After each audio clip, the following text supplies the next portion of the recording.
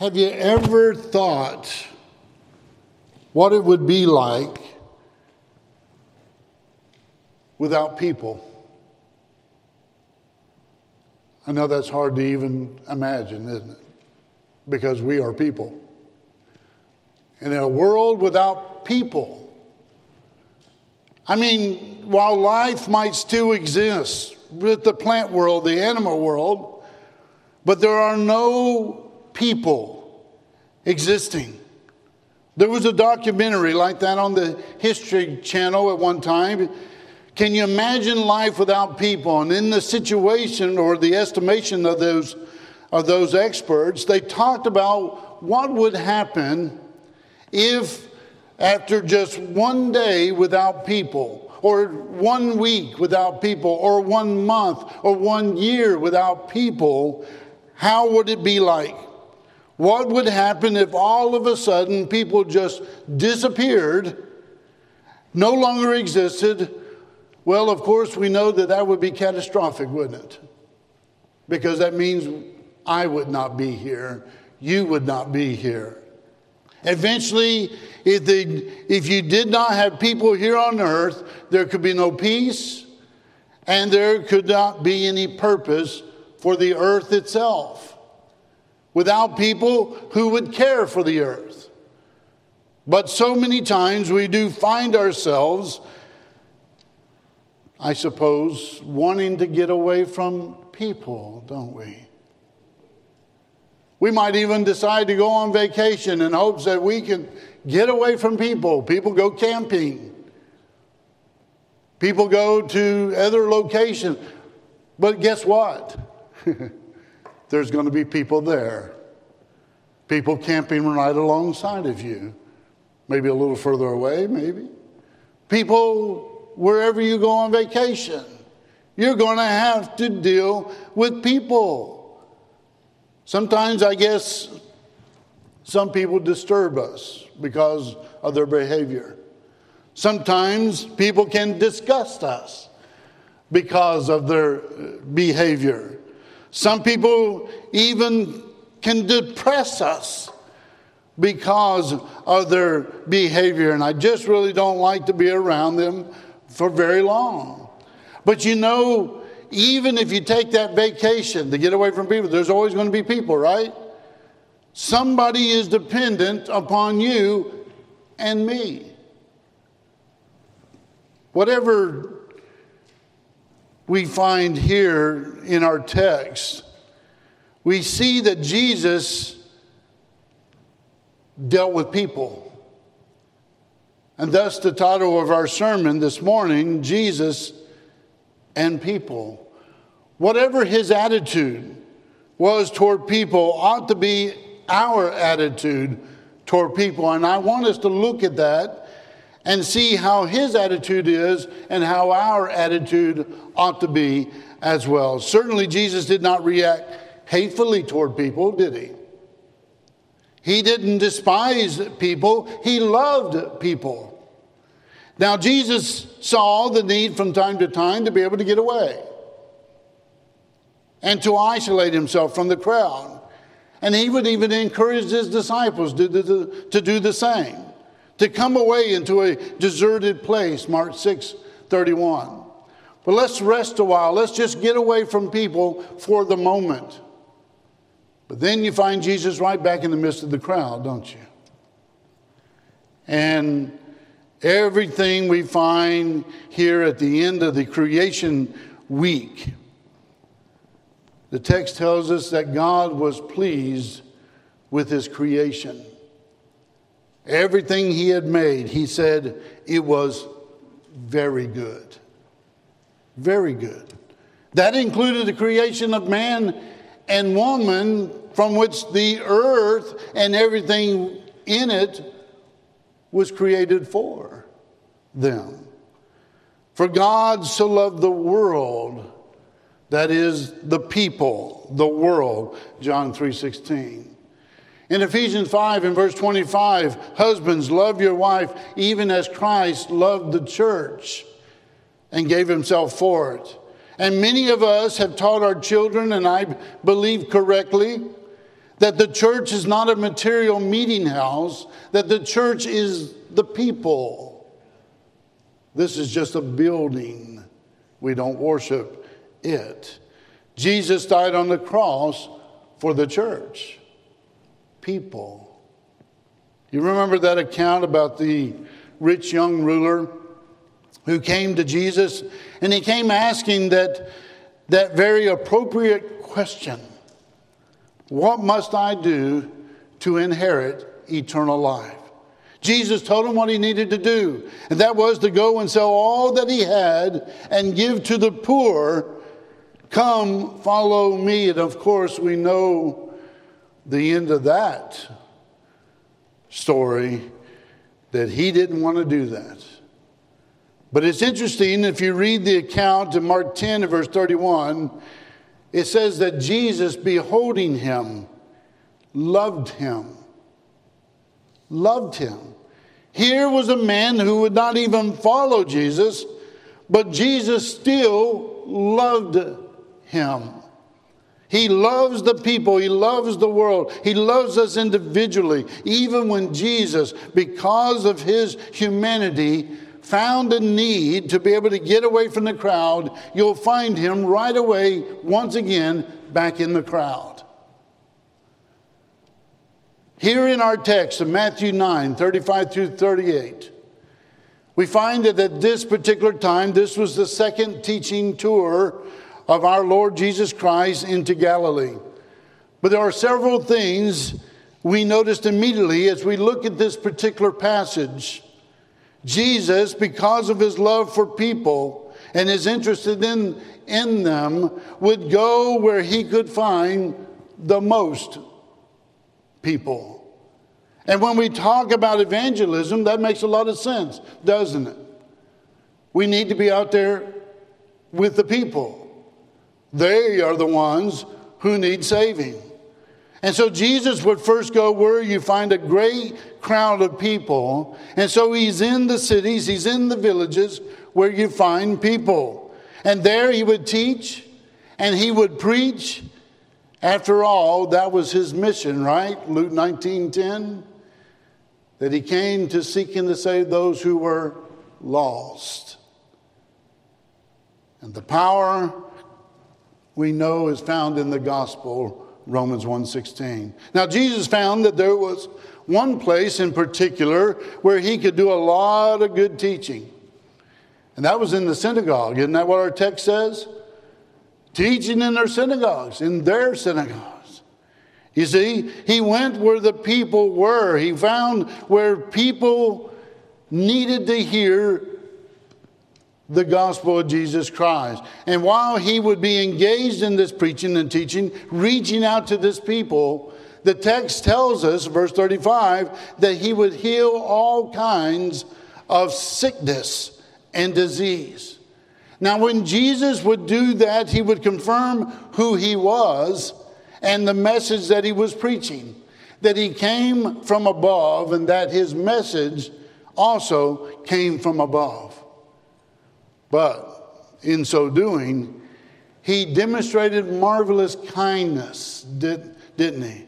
He demonstrated that he was a lover of people because he helped people with their infirmities. He would heal the sick. He would heal those who were diseased. But what did he see? What does our text tell us that Jesus saw when he looked upon the masses of people, the multitudes? Well, he saw confusion, right? Look at verse 36. But when he saw the multitudes, he was moved with compassion on them because they fainted and were scattered abroad as sheep having no shepherd. He saw people who were confused.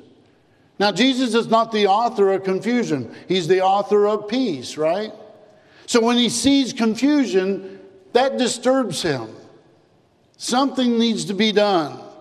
Jesus does not like to see things that are not right. He wants to take those things that are not right and then set them in order. Now, what would he find? Well, in this confused multitude, he found out people were hungry as well. right? He found people who were in need of food, and he found people who were weary, who were tired. Of course, our text says fainted. He would find people who were very, very sick also. Perhaps he would see somebody standing in that crowd who was blind and could not see. Or maybe a woman with her back bowed to where she could not even stand up straight. He saw people who were sick, people who were diseased. And his heart was filled with compassion, the text says, toward those people, doesn't it? But in this confused multitude, he no doubt saw those who were intrigued by the sensational, and this often led to fanaticism. I mean, there were some who would come to Jesus, not to hear his message, but to see some miracle that he would perform. And then there were others who were very religious, no doubt in this confused multitude. But they had a lot of questions to ask. They were not steadfast and sure when it came to what they might have believed and what they practiced as well. And there is doubt. There's no doubt in my mind within this confused multitude that there was even mean and hateful people among them.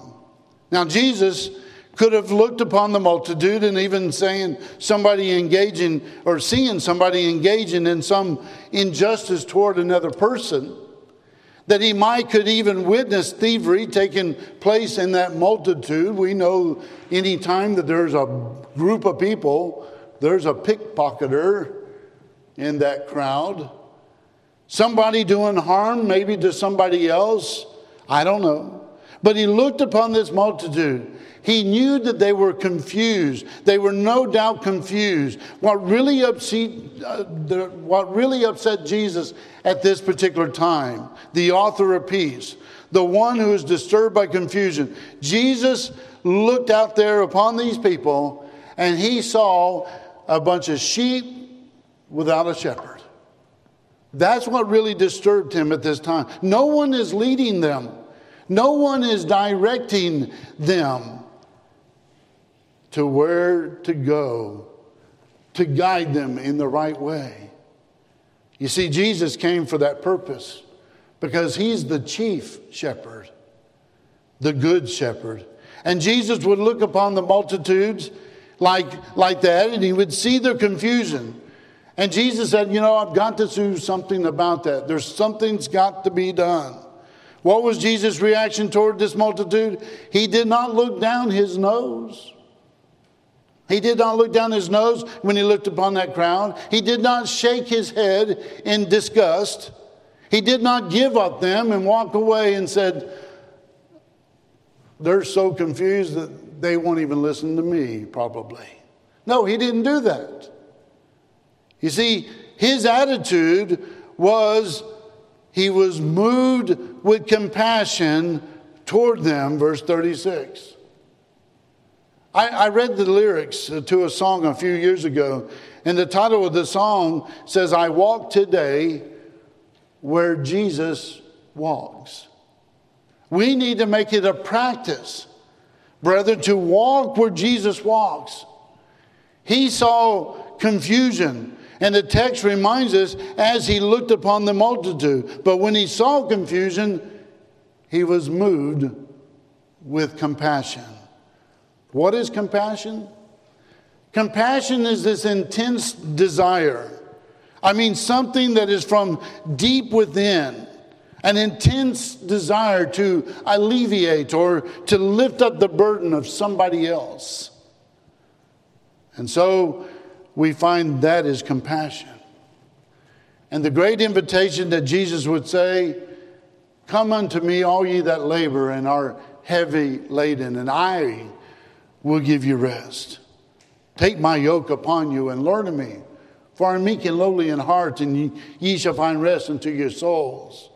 For my yoke is easy and my burden is light. Matthew 11, 28 through 30. That's the compassionate Savior that we know. Let me have your burdens, he says. We know we've mentioned 1 Peter 5:7 many times, that we are to cast all our care upon him. Why? Because he careth for you. That's the idea of compassion, isn't it? Let me lift up your burdens. You see, with Jesus, he was willing to interrupt his schedule for them. He was willing to risk his own reputation and to make great sacrifice for people, for others. You see, that's what compassion does. Jesus did the things that he did because he had the opportunity to do those things. He talked about the daylight, and he said, I must work the works of him that sent me while it is day, for the night cometh when no man can work. John 9:4. And so he took advantage of opportunity. Paul, we know, wrote by inspiration. He also studied the Christ, preaching Christ, but he encouraged us to behave like Christ when he says, as we have therefore opportunity, let us do good unto all men, especially unto them that are of the household of faith. Early in that chapter, Galatians 6 and verse 2, he said, bear you one another's burdens and so fulfill the law of Christ. Jesus took advantage of the opportunity to help somebody, to help someone, to help anyone. All around us today, friends, there are those who are hurting, those that are bleeding. And what we must do as followers of Christ is just simply take advantage of the opportunity, because we don't always have the opportunity. Now, I recall many years ago with Brother James Watkins talking about the church and its purpose. And Brother Watkins might not have been the only one to ever say this, but he's the first one I heard say it. That the church of our Lord is not likened unto a country club of good people who have similar backgrounds, who enjoy just getting together. No, he says the church is more like a hospital for sinful people. Have you ever thought of it that way? The church is more like a hospital for sinful people, a place where the sinner can come to get help that is needed, to recover. But we will not bring them to this hospital if we don't take the opportunity or opportunities. That's why this text here in Matthew 9 is so meaningful. As you see the Lord Jesus Christ, who was moved with compassion, we must also take advantage of the opportunity as well. Now, what is probably the chief enemy of our expressing care and concern and even compassion for one another? It's not because we are a bad people. It's busyness. It's busyness. It's not because we wish anybody any harm. It's not that we take delight in the suffering of somebody else. We're just too busy, aren't we? I like the words of the French-born Quaker named Stephen Grillet, who said, I expect to pass through this world but once. Any good, therefore, that I can do, or any kindness that I can show to any fellow creature, let me do it now. Let me not defer or neglect it, for I shall not pass this way again. That's very biblical, isn't it? This world is not our home. We're just a passing through. And so we learn from our Lord to be able to take advantage of the opportunity and to help somebody else. What was it that Jesus said? Love thy neighbor as thyself. Matthew 22:39. Matthew 7:12, what we might call the golden rule. Therefore, all things whatsoever you would that men should do to you, do ye even so to them, for this is the law and the prophets. You see, we might not always have the opportunity to do good. But think with me, if you will, for just a moment, about some biblical characters who have had compassion like Christ, who demonstrated that compassion to kindness, who took opportunities to help. I think about Mary and Martha and Lazarus, just welcoming Jesus into their home on many occasions, John 11. Not everybody did that. Not everybody opened their home to other people. I really do believe that one of the great regrets that some who are members of the church, who are older, who look back on life, I wish I could have been a little bit more hospitable. I've heard them say it. I wish that I was a little bit more hospitable and I have opened my home to more people. That's part of Christianity, isn't it? To be hospitable.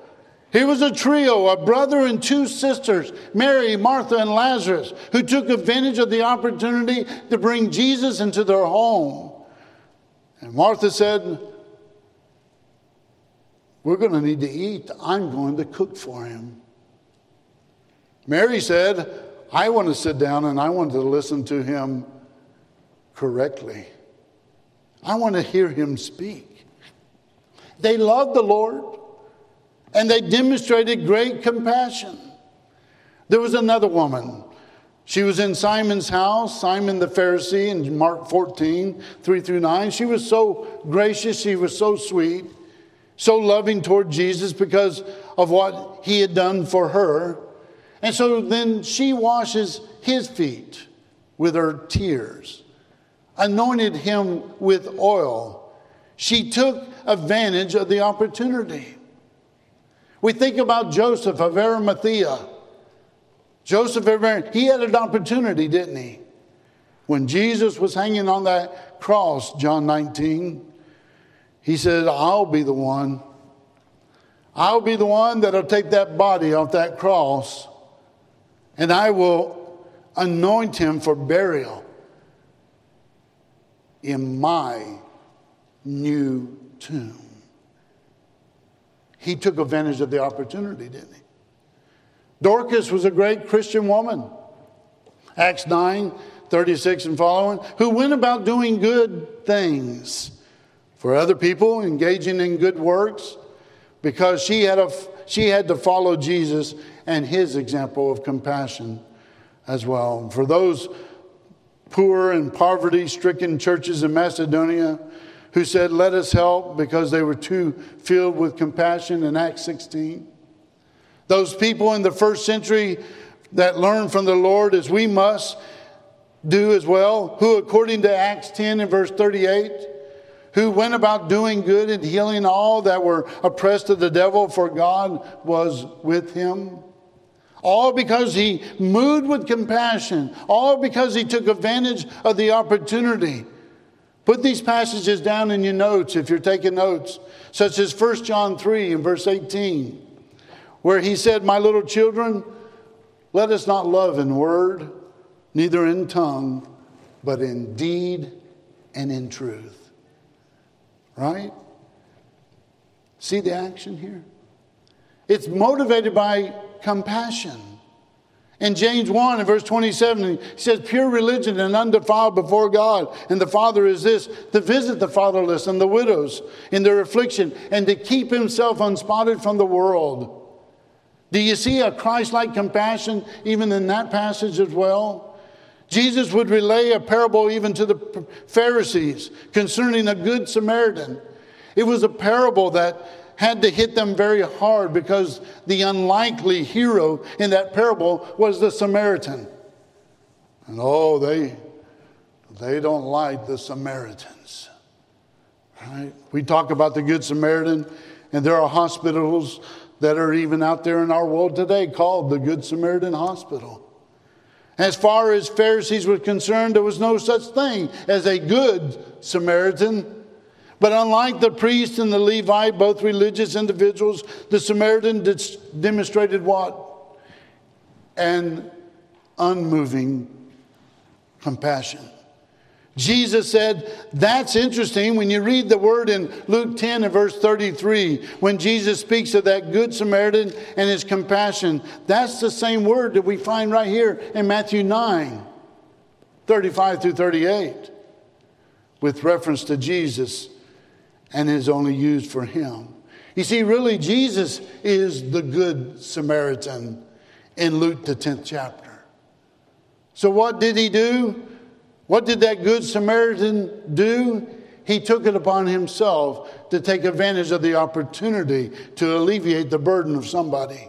He took it upon himself, and that's the point that Jesus is making. He took it upon himself. There's a difference in concern, and there's a difference in compassion. You ought to have concern for people. Sometimes that's all that you can do. And what you can do when you try to help somebody and that person doesn't want any help, well, you might as well stop. Because why? Well, you might become an enabler, right? But you're concerned about that person. You would like to see that person change, and you've tried to help that person, but you can't. Then on the other hand, there's something called care given. It's called being a caregiver. But did you know that you don't necessarily have to be present to give care? There are some families, and sometimes it breaks the heart of the son or daughter, but they get to the point where mom and dad have to be placed in an assisted living home. It breaks their hearts. They would rather do it themselves, but they get to the point where they cannot do it any longer. Now they're providing care, but they had to pay somebody else to do it. But compassion, on the other hand, is when you alleviate the burden yourself, that you take on the burden. Jesus looked upon that crowd and he saw them confused, and he was moved with compassion. I've got to do something, he said. I've got to alleviate the burden. He had compassion upon the people. So what have we noticed so far in our text? Well, our Lord saw confusion.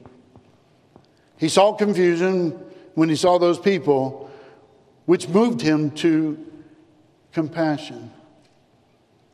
And then this led him to offer his commission. Look at verse 37. Then saith he unto his disciples, the harvest truly is plenteous, but the laborers are few. Pray ye therefore that the Lord of the harvest, that he would send forth laborers into his harvest. You see, Jesus has demonstrated marvelous compassion toward those who are confused. Now he gives this commission. And the imagery switches, doesn't it? He goes from a shepherd of sheep to talking about the harvest field. That the harvest truly is plenteous. Think about that word plenteous for just a moment, if you will. First of all, when he says that the harvest is plenteous, he's talking about people, right? That's right. People are plenteous. Are they plenteous today? Some 7 billion plus on this world, on this earth today. Our work is cut out for us. There are a whole lot of people on earth today that need the saving gospel of Christ. We are interested in mass communication, mass media, if you will, going worldwide with the gospel any way that we possibly can. Because you see, each person on earth today has a soul.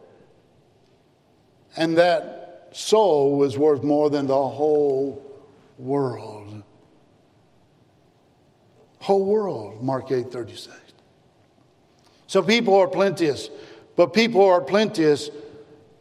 Problems are plenteous. We see it today, don't we? Because where you have people, you will have problems. Right? But what is it that binds people together? I mean, really, when you think about it, what really do we have all in common as much as anything else? There's sorrow, there's suffering, there's trials throughout the world. It's that way. People are plenteous, so the problems are plenteous. But what kind of problems? Well, there might be family problems.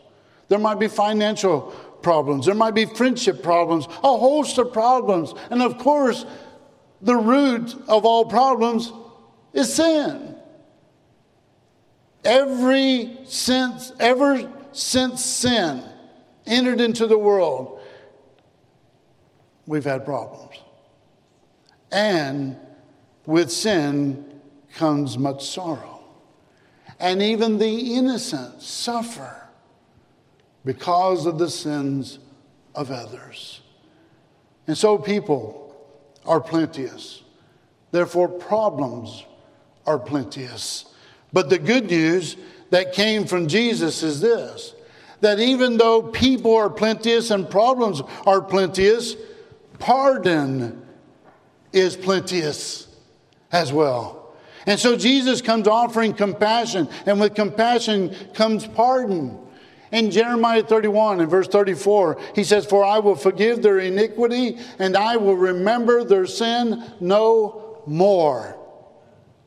That's what Jesus is talking about right here in our text when he sees that confused multitude.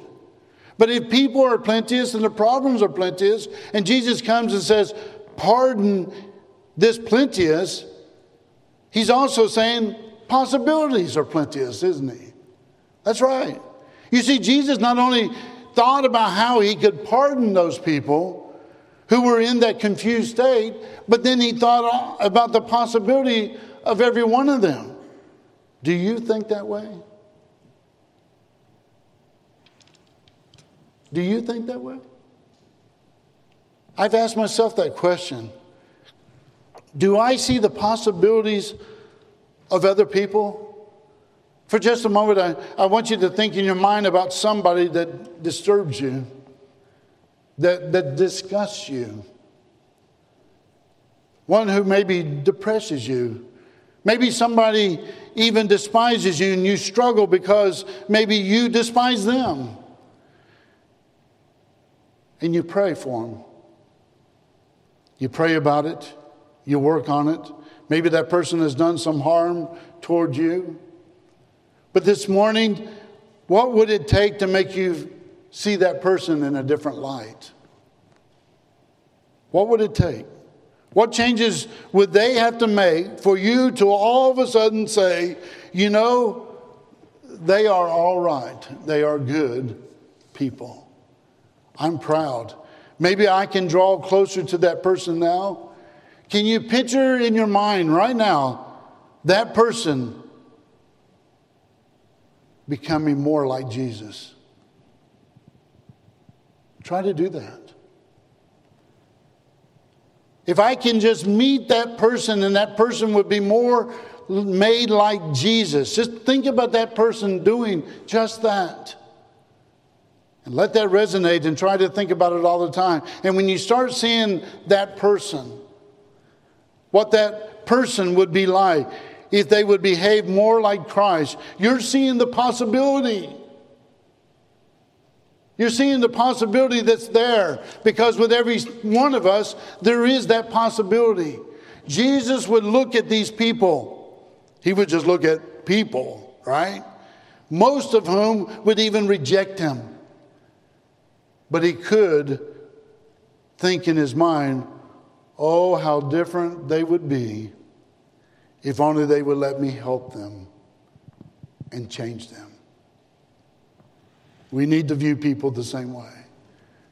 I would ask you this question, well, I'd ask you this morning to do this for me.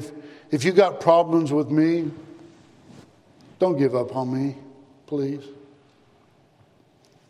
And I'll return to respect.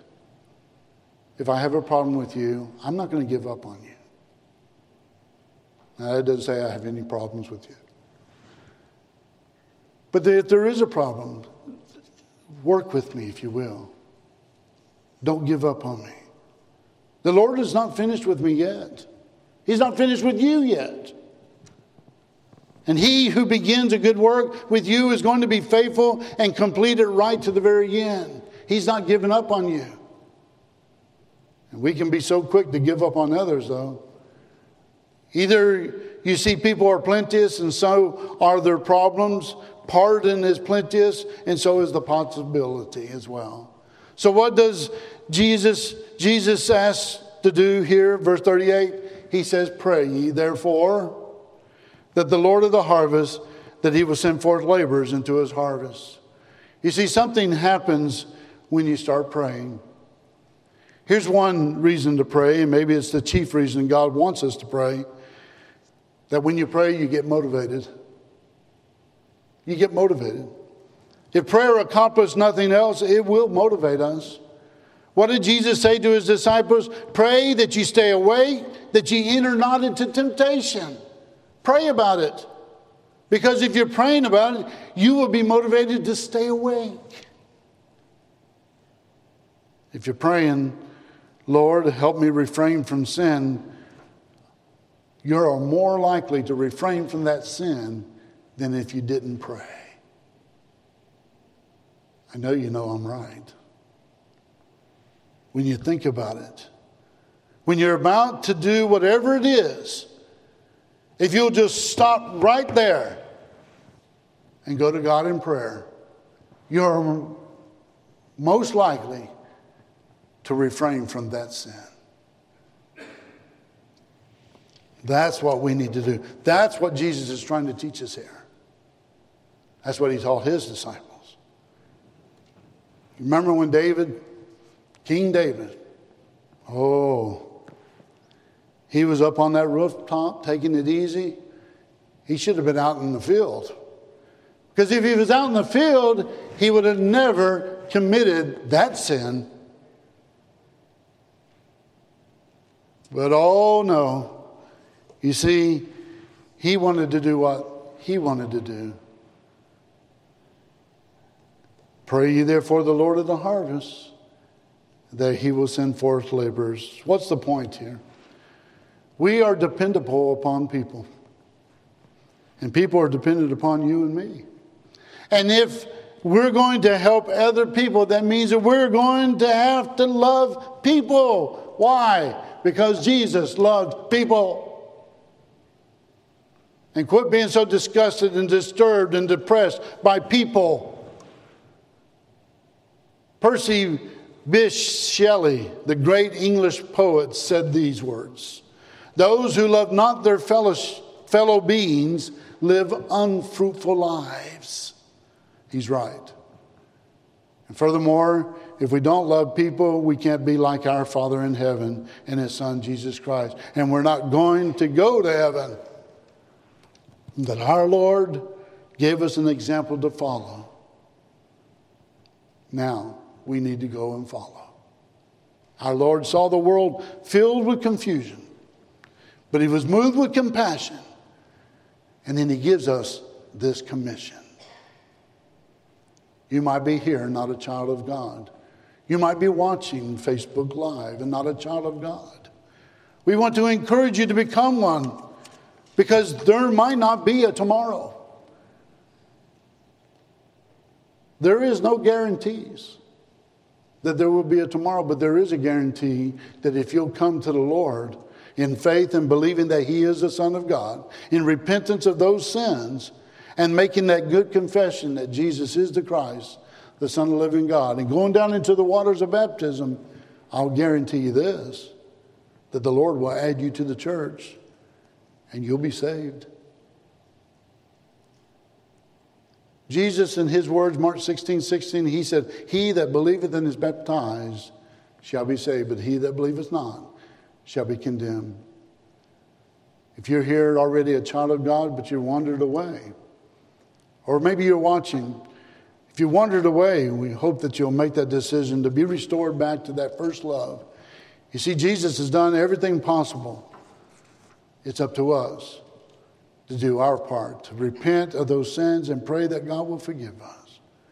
We hope that we can help you even today. Let us know.